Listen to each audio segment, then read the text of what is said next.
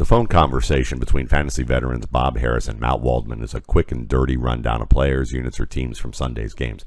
Feel it or fuck it is our instant verdict on the fantasy value of a player or situation, not the ability, effort, or character of the player. This is just how two old-timers in this industry talk when they got a lot to cover in a little time.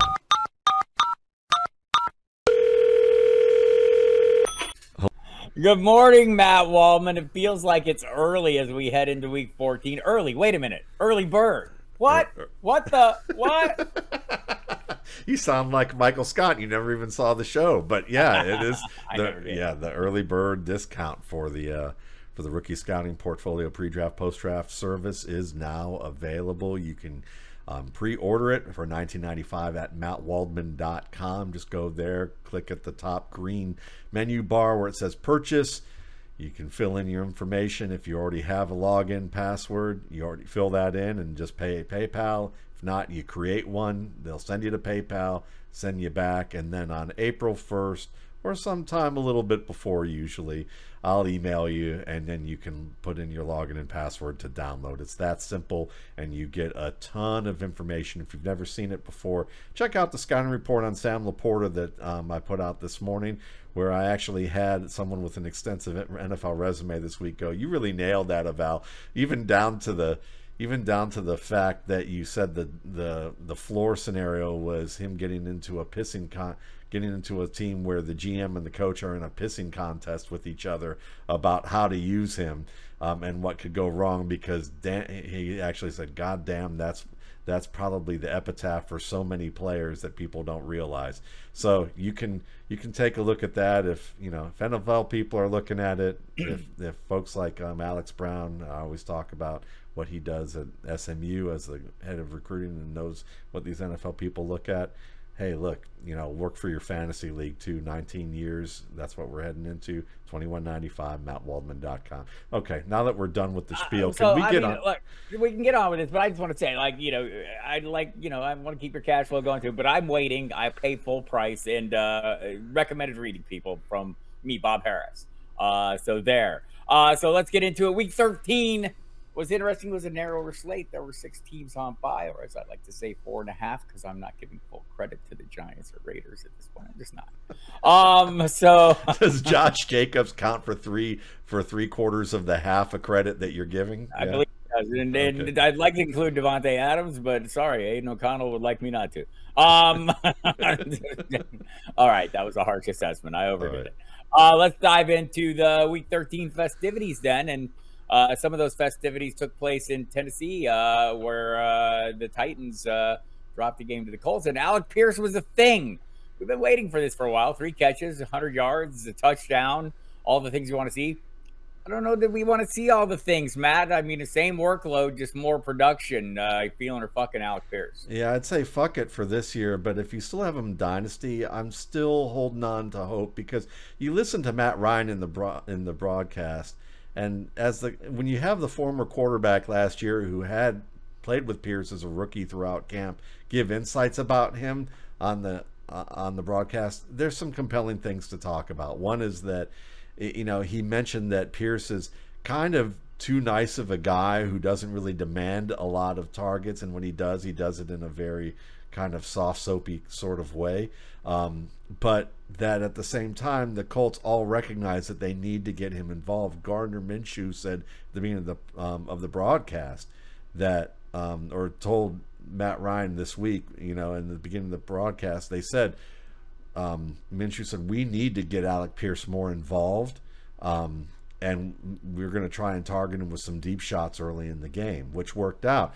And Pierce actually had, he had 2 wide open deep shots. One was hit, one was a complete miss, and then there was a play in the red zone or in the end zone at the end line where Pierce was open, but Minshew couldn't get the ball down enough to hit him.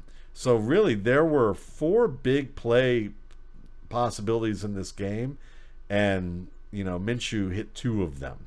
Yeah. Now, like you said, limited touches, limited targets. That's the issue. That's what it comes down to for fantasy right now.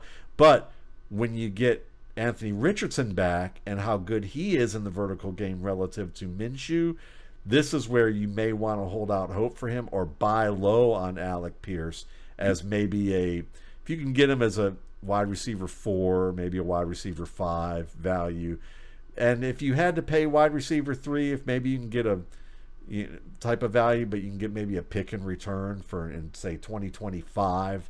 Always go for like next year's pick, not 2024, 2020. You want the year after. If you can do that and pay wide receiver 3 value for him, I would do it. I'd give it a shot. People are going to connect. Like Alec Pierce played almost every snap, all but one snap in this game, more than Michael Pittman, way more than Josh Downs, who had like about 48 snaps. Outpaced Downs on routes run, 46-37 did Pierce. Out-targeted him by only 1. I think people are going to connect these two things. Should they? Should they? Yeah, I think they should. And I think that it's one of those things that, I mean, he's a great deep threat with a vertical game, but consider that what he does well is winning trust throws. And consider that since he entered the league a year and 3/4 ago, he's had Matt Ryan, the Sam Ellinger, and I think you just said fuck Sam Ellinger in a very polite way. I know I did. And Gardner Minshew. So you've had plus Anthony Richardson. So you've had 4 quarterbacks to try and get some level of rapport with in a year and 3/4, and your the strength of your game requires that rapport and trust. So I would say as long as Anthony Richardson can stay healthy, the higher the upside Pierce has to actually meet his potential. All right, fair enough. We'll move on then. There were some things going on in Los Angeles where the Rams and the Browns were playing, and Joe Flacco returned to the mix, and so we'll talk about Flacco here in a second. But Elijah Moore had a pretty monster game, or at least the involvement was monstrous. With how many targets did he have? I got to double check. It was 11 targets. Played most of the snaps. Amari Cooper was a little beat up, but there's a connection, right? Obviously, with Joe Flacco and Elijah Moore. Do you think this is a sign of that, or fuck that? It's just Elijah Moore finally getting the run he deserved. I think I'm feeling it along in terms of him and Joe Flacco, because in the 3 games that they played together last September before Flacco went back to the bench, Moore accounted for almost 1/3 of his entire season's production in 3 games. So that tells you that Flacco likes Moore, trusts Moore, and has the confidence in his ability to place the ball in tight windows for Moore to win. And you saw that in this game where that he made some tight window throws to Moore. He also went downfield to Moore. And I think a lot of quarterbacks who are younger don't have the confidence to target smaller receivers in with vertical shots. And I think Flacco's a good example of a veteran who's like, no, man, he's going to go up and get it. I'm going to put it where he needs to get it. Now, in this game, he didn't quite do that. But he, again, this is week 1 of him playing in this offense and trying to get rapport. So most of the downfield plays were either misread, in terms of the coverage between the receiver and the quarterback, or an inaccurate throw here and there. But he did hit a lot of tight window throws with good coverage reads in the short and intermediate ranges of the field that I have not seen a Browns quarterback make this year, and that includes Deshaun Watson.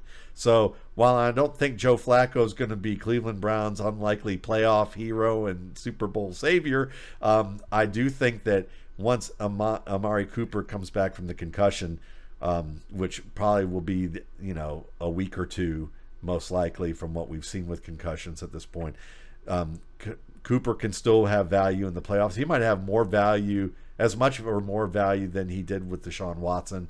And I think Moore will also retain a lot of that value. Well, correct me if I'm wrong here, but I think you just politely said fuck you to Dorian Thompson-Robinson and everyone else, B.J. Walker, obviously. So you feel like Joe Flacco is going to remain the starting quarterback for the Cleveland Browns? I hope so, because I think that, the Browns being, 7-5, still have a shot to be in the playoffs. They have a really good defense and a strong offensive line. This is still a team that, if Baker Mayfield were a better quarterback at the time that he was there, this would be the tail end of their contention window.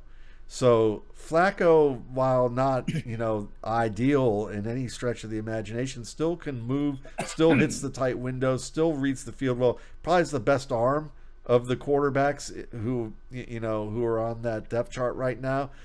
I just think that this is the chance. This is your best chance, and DTR to me is a version of giving up. And I don't think they want to give up with the quality of talent that they have right now. So the short version of this, people, Joe Flacco, elite. I'm feeling it. I can't believe I'm saying feeling it to Joe Flacco, but there we go. So one other piece of this offense that suddenly, came to the fore, Harrison Bryant. Are you feeling his role is legitimate going forward? Is it like, so we can look back over Joe Flacco's history and like he leans on the tight end a little bit, going back to his time at Baltimore? I mean, is this a sign that maybe there could be more than one fantasy relevant tight end in this offense? There could be, but I'll say fuck it from a cautious standpoint right now. But Harrison Bryant has a lot of that, a lot of the skills, like a Dallas Clark type of player, or I wish I could. I know what his last name is. Pitta, Dennis Pitta. There we go. Yeah, I was going to throw it out for you. I don't want to. Yeah, thank you. He's a very Dennis Pitta type of player, and Flacco had great rapport with him. Now Flacco did target Njoku a lot. Njoku had a long pass play that was called back because he had his foot just on the boundary, and he had a couple of drops. One late in the game that could have kept the drive going. So Njoku and Flacco will probably get on the same page, and that will work out. But Bryant's a sneaky good player. He was my number one ranked player in 2020 among the tight ends in the RSP. And just kind of reminded me of a Hunter Henry, Dennis Pitta-esque, Dallas Clark type of player.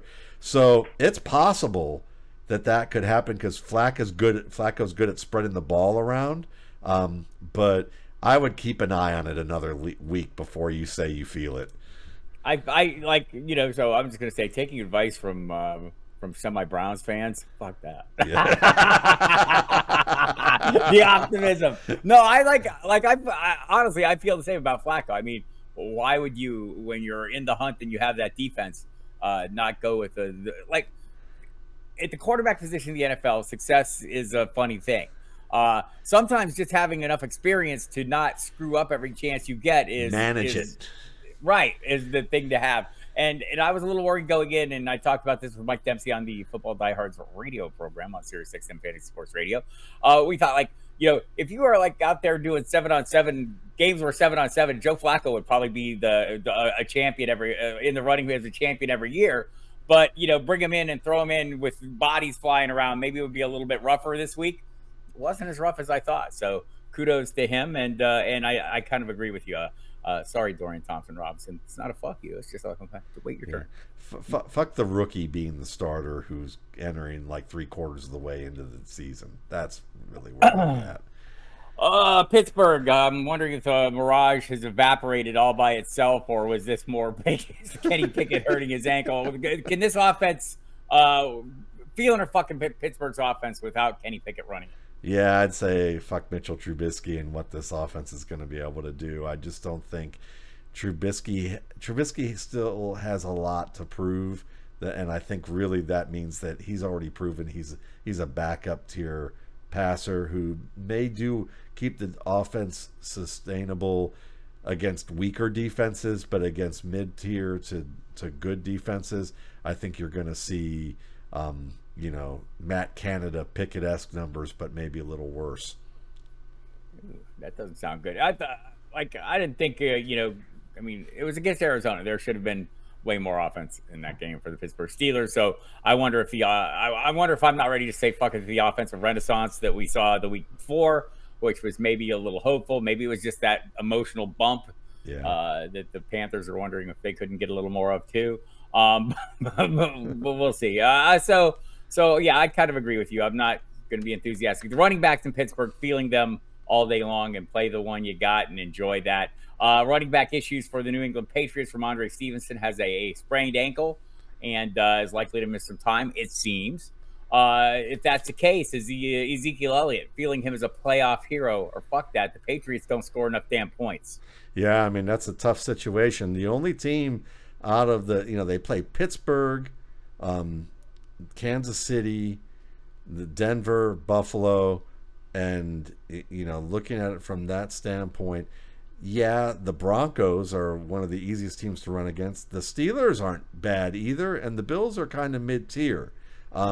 So, I would say that in theory, Ezekiel Elliott is playable. In practice, yeah, fuck that. It's unless it's like, go ahead. Let's just stipulate right here: 3 losses, consecutive losses for the New England Patriots. Your opponents have scored a combined total of 26 points. Yeah. Patriots have scored a combined total of 13 points, including the shutout against the Chargers, which is a notoriously generous defense. I don't see a path going forward for anybody on this team to be fantasy relevant. That said, the running back, whoever it is, whether it's Ramondre Stevenson or Ezekiel Elliott, I feel that is like somebody who can help you avoid a 0. Yes. But not by much. No, it's like you're hoping for a shot in the dark based on volume. Yeah, maybe they accidentally score a touchdown. Yeah, maybe exactly. And or they accidentally get it within the 5 where then Ezekiel Elliott can be good because he's great in the red zone. A couple of Packer-related questions, and kudos to them for taking care of business against the Kansas City Chiefs and making the league a more exciting place. Appreciate that. Sorry, Taylor Swift. Didn't mean to cut into your vibe or whatever you do.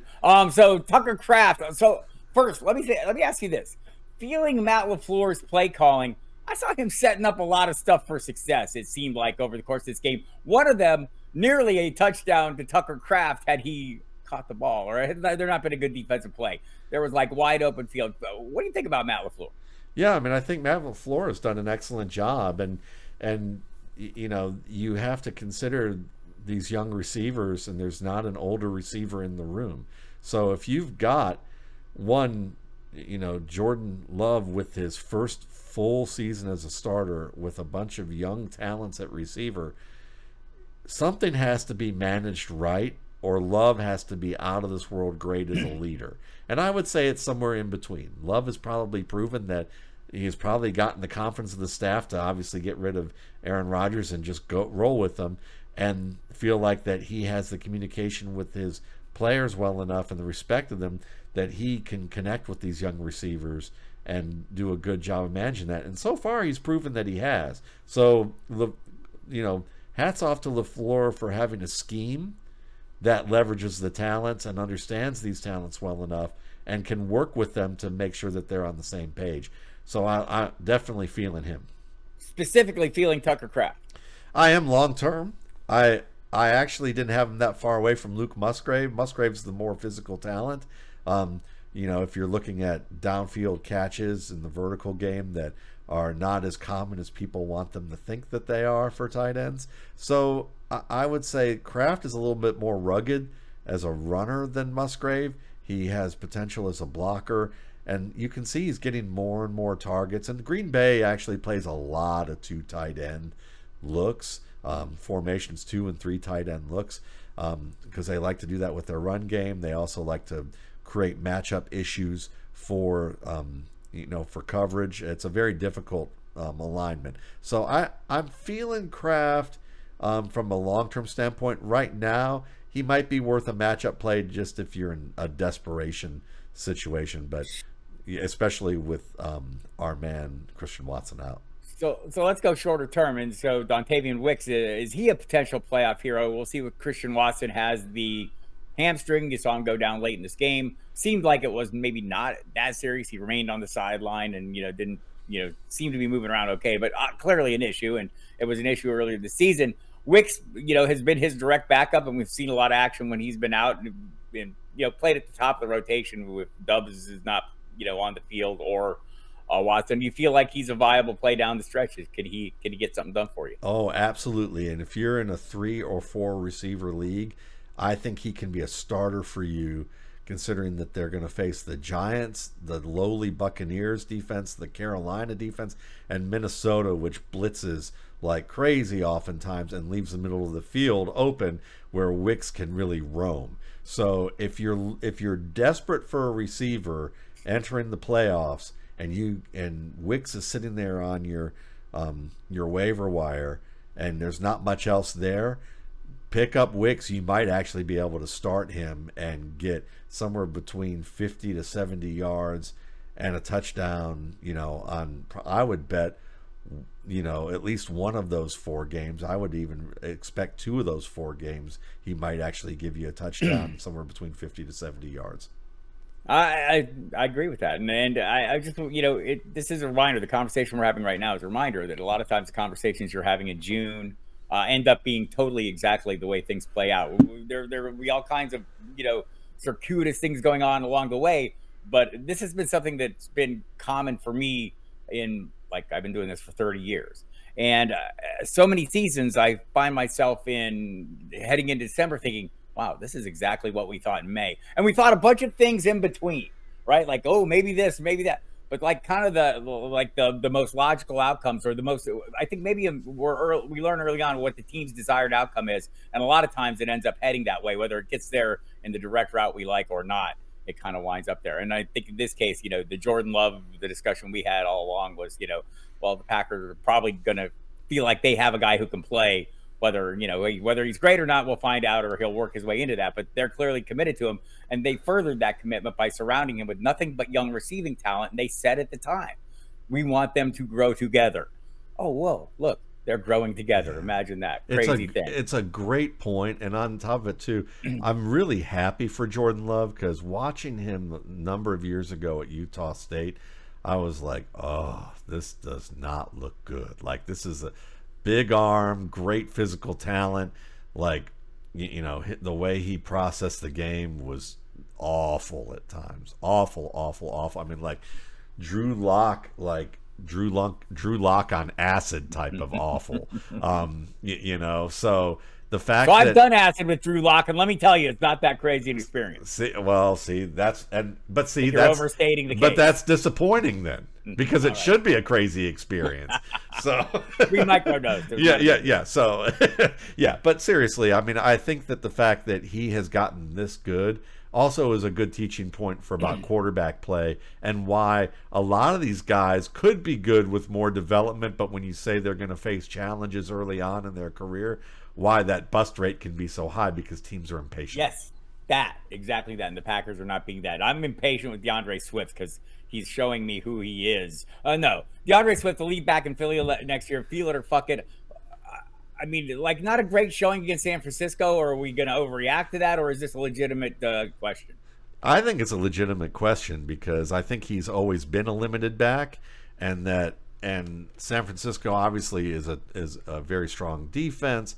But when you look at where you look at the New York Jets, who are good defense, didn't show up very well there. Dallas, good defense, didn't show up there. San Francisco didn't show up. But the weakest teams, looks great against Minnesota and Tampa.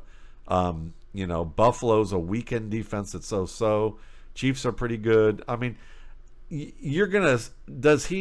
guess the answer is, do I see him being a top 15 back, next year? And I would say fuck that. Maybe top 24 and more, that they're going to get another guy in there, because I think they know that they're limited with what he can do, and they're going to need to pair him with somebody else. But I think also, this the offense doesn't seem to be built around the running back. It seems to be built around the quarterback, which more and more teams are doing, right? There are still running backs that are that, but he's an ancillary piece that supports the quarterback, like the receiving core and all those other pieces. And there are going to be times where they need to lean on him more heavily, depending on the game plan, and times when, like in this game, they don't. Although maybe they should have early on. I don't know. I'll say this: maybe they just needed to look at their depth chart a little bit more and pick somebody else when he's struggling at certain times. I know that sounds sacrilege, but that may be the case. But I'm with you that maybe I'm a little too harsh saying fuck that. He's definitely a starter. Well, so I'm going to say that. So look, as somebody who has 0% shares of DeAndre Swift, for the reason being, I felt like the last coaching staff didn't trust him. All the talent in the world notwithstanding, they didn't trust him. And then I talked to people from the Eagles heading into the season, and one of the arguments was, well, they feel like he's going to be great because he gives them a receiving ability they haven't had. And I said, really, is that true? Because like last year, they didn't throw the ball to their running backs the fewest times in the NFL, but also they had a guy named Miles Sanders there who, during his rookie season, became the de facto wide receiver 1 because of injuries, caught 50 passes and looked like he was a fine receiver. And they just never used him like that again. Yeah. So I was skeptical about, what kind of bandwidth we were going to see with DeAndre Swift. And honestly, it's been way better than I thought. But I think the up and down is going to be probably something that happens just by the nature of this offense, because this is a Jalen Hurts-led offense. And before we get off the subject of the Eagles, something that struck me about Jalen Hurts, just like as I've watched the season, I want to be more like that guy.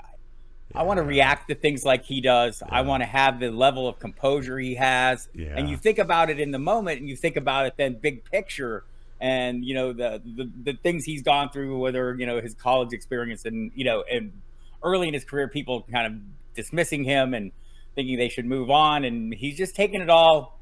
He don't give a fuck about any of it, and maybe he does, but you'll never know it looking from the outside. I'd like to have a little more of that. We should have Jalen Hurts' face as the poster child for the fuck it side of this podcast in the best possible way.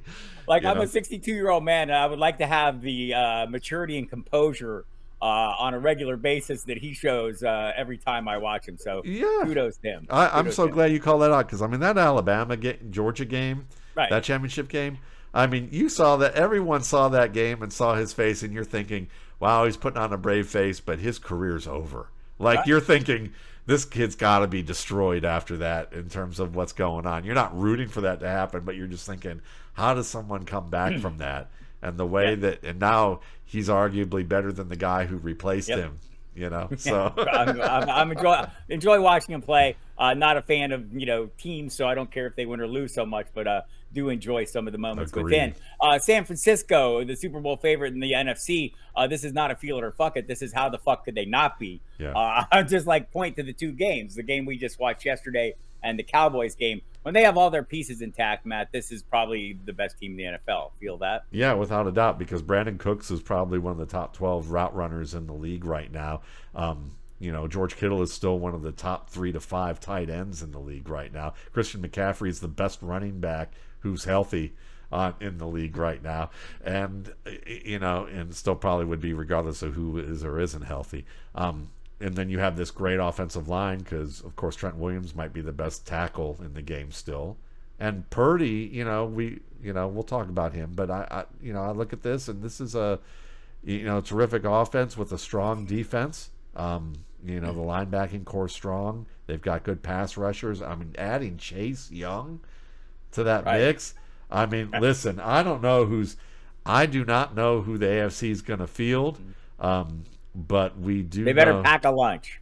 Yeah, they better pack a lunch. That's for sure. Right. Again, all the pieces in place. It does seem like they need all those pieces. That it's a truly symbiotic bunch of people that when all the things are there, like they can win without all the things. But when all the things are there, it's a dangerous unit. You invoked the name Brock Purdy, so let's step into that thing. Will you now at least acknowledge that your hatred of Brock Purdy, which has been expanded on many, many times on this very program, sir? Look at me go all cable news on you. Brock Purdy, feel him or fuck him? Yeah, fuck the fact that you said all that, but no. No, obviously I'm feeling him, but it's been telling, because there's a guy by the name of Honest NFL, I think that's what it is, on Twitter. He is a former quarterback and a former scout connected with the Eagles. And he said, I would have never thought in a million years that I would be showing teaching tape that included Brock Purdy making with the footwork and the throws and the windows and the processing that I've seen from him. And this is the same Brock. Some of these throws and things that he did are the same things that looked good against the Bengals weeks ago when everybody was ready to decapitate him from the lineup. So yeah, I'm totally feeling Brock Purdy. Brock Purdy was a buy low, and I don't think he is anymore. Right, totally feeling him, and have been all along, because the pieces around him. Like, when I wrote a column this week, I write a DFS column every week on tournament play, and So, wow, look at how expensive Chris McCaffrey is, and Brandon Ayuk, and Deebo Samuel, and George Kittle. Everyone's really expensive, and Brock Purdy is not. Why not buy the stir that straws that drink and get pieces of all those expensive pieces at a discount price? And I think that's what kind of Purdy is to me, in a kind of a microcosm. He has all these great pieces. He's in a great scheme when all the pieces are working, and he's certainly capable of maximizing their abilities, and not without some talent of his own. Like, his escapability is surprising, I think, and his ability to avoid the pass rush is kind of unexpected to me at times. And so, yeah, kudos to that young man. Yeah, and that's one of the best things about his game. Even pre-draft, it was his ability to maneuver the pocket. A lot of people said that wasn't the case, but it was very strong. So, yeah, I love it. And look, the microdosing has taken effect. You said it was the stir that straws that drink. So, I appreciated how that mic, tell Drew hello. That's for sure. Derrick Henry, a running back one next year, feel it or fuck it. No, let me qualify. December, Derrick Henry, a running back one next year, feel it or fuck it. Oh yeah, totally feeling that. But I'm feeling that it's going to be, if the right team gets him, it's going to be December all year long for Derrick Henry. He still plays. The fact that look, Tiki Barber's doing the podcast. You don't think that he's going to be critical of running back play, and he's doing the broadcast, and you're watching Derrick Henry execute cutbacks. First of all, if you can make a cutback and beat a cornerback to the far sideline, that's a display of top-end speed. He still has that. He scored on the cornerback on that play. And then if you can take a play and basically stiff arm a 300-pound defensive tackle and put him immediately on the ground with one quick touch, and then get outside 3 more guys to the near side, that's burst. And then there's also the efficient movement that he often shows to cut inside, and people just see things and say, we'll see how he falls forward for 5 yards. Yeah, that's a nice benefit too. Okay, I like that he's tall and that he can use his length to do that. That's fine. But the fact that he can make the cuts that you need him to make so that he can then extend forward, don't discount that either. Some team that needs a running back or decides, look, we've got a lot of pieces, but we need a guy who can pound it up the middle. Philadelphia Eagles. If they had Derrick Henry, fuck DeAndre Swift at that point, yeah, for sure. But that would be a great combination. If the Vikings somehow thought they had a prayer to win their division, they could replace Alexander Madison right then and there and be in good shape. If the Browns don't think Nick Chubb can come back, that would be excellent. Baltimore would be it. I would like to see, that's where I really want to see Derrick Henry as the king in Baltimore, in the Emerald City, right? That's what they are, right? The Emerald City. All I know is like old people Charm still getting fun is my lane. So I'm feeling Derrick Henry. It's been interesting because the usage up to this point has been, not working in his favor to the degree we'd like. I mean, we saw way more Tyjae Spears than probably most of us expected. Yeah. But I think as we get down to the games that matter most, you see more Derrick Henry, and maybe that was the plan all along, right? Maybe they felt like there was a need to reserve him for this. So fair enough for that. Puka Nacua, Matt Waldman, what's his real value?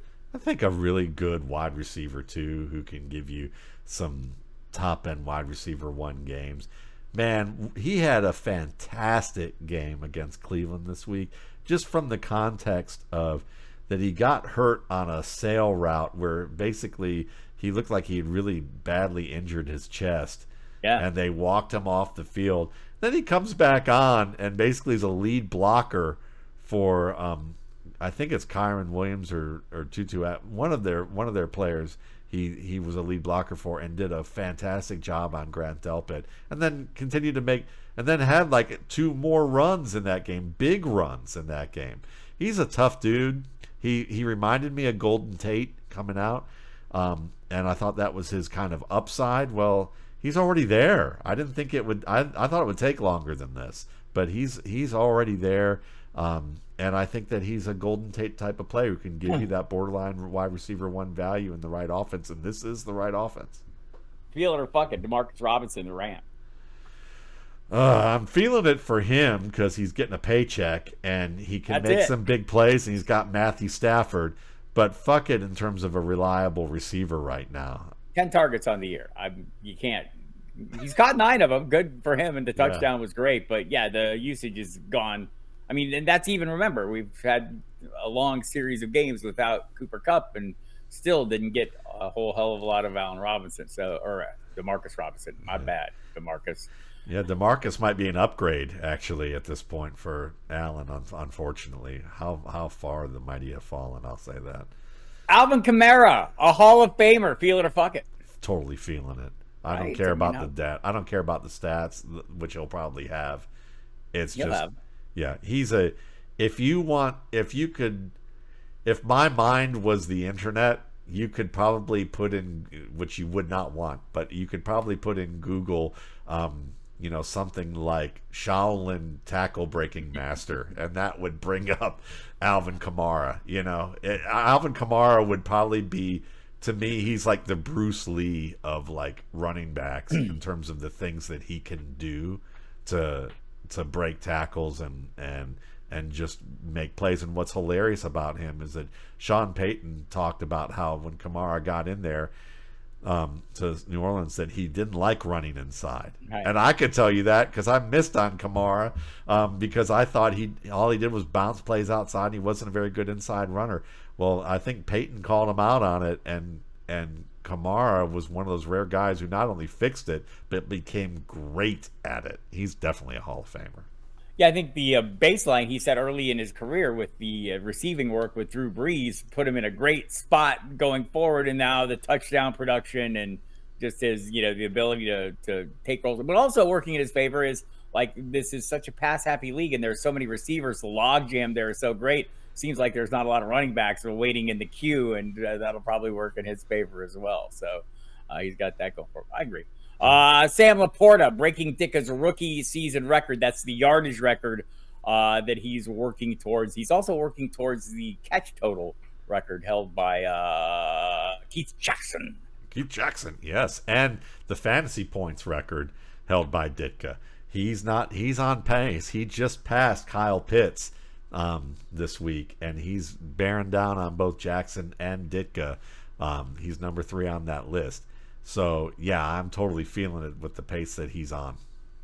All right. So then, feeling or fucking Laporta sustaining his value beyond 2023? Is this quarterback dependent? Is it Ben Johnson dependent? Maybe moving on, the offensive coordinator, he'll be a hotly desired head coaching candidate? It might be a little bit of both there, but I think Jared Goff is sticking around. I think Ben Johnson probably is long gone, but they're going to probably find someone who will run an offense that emphasizes 2 tight end sets still, because that's their philosophy. They want to run the ball.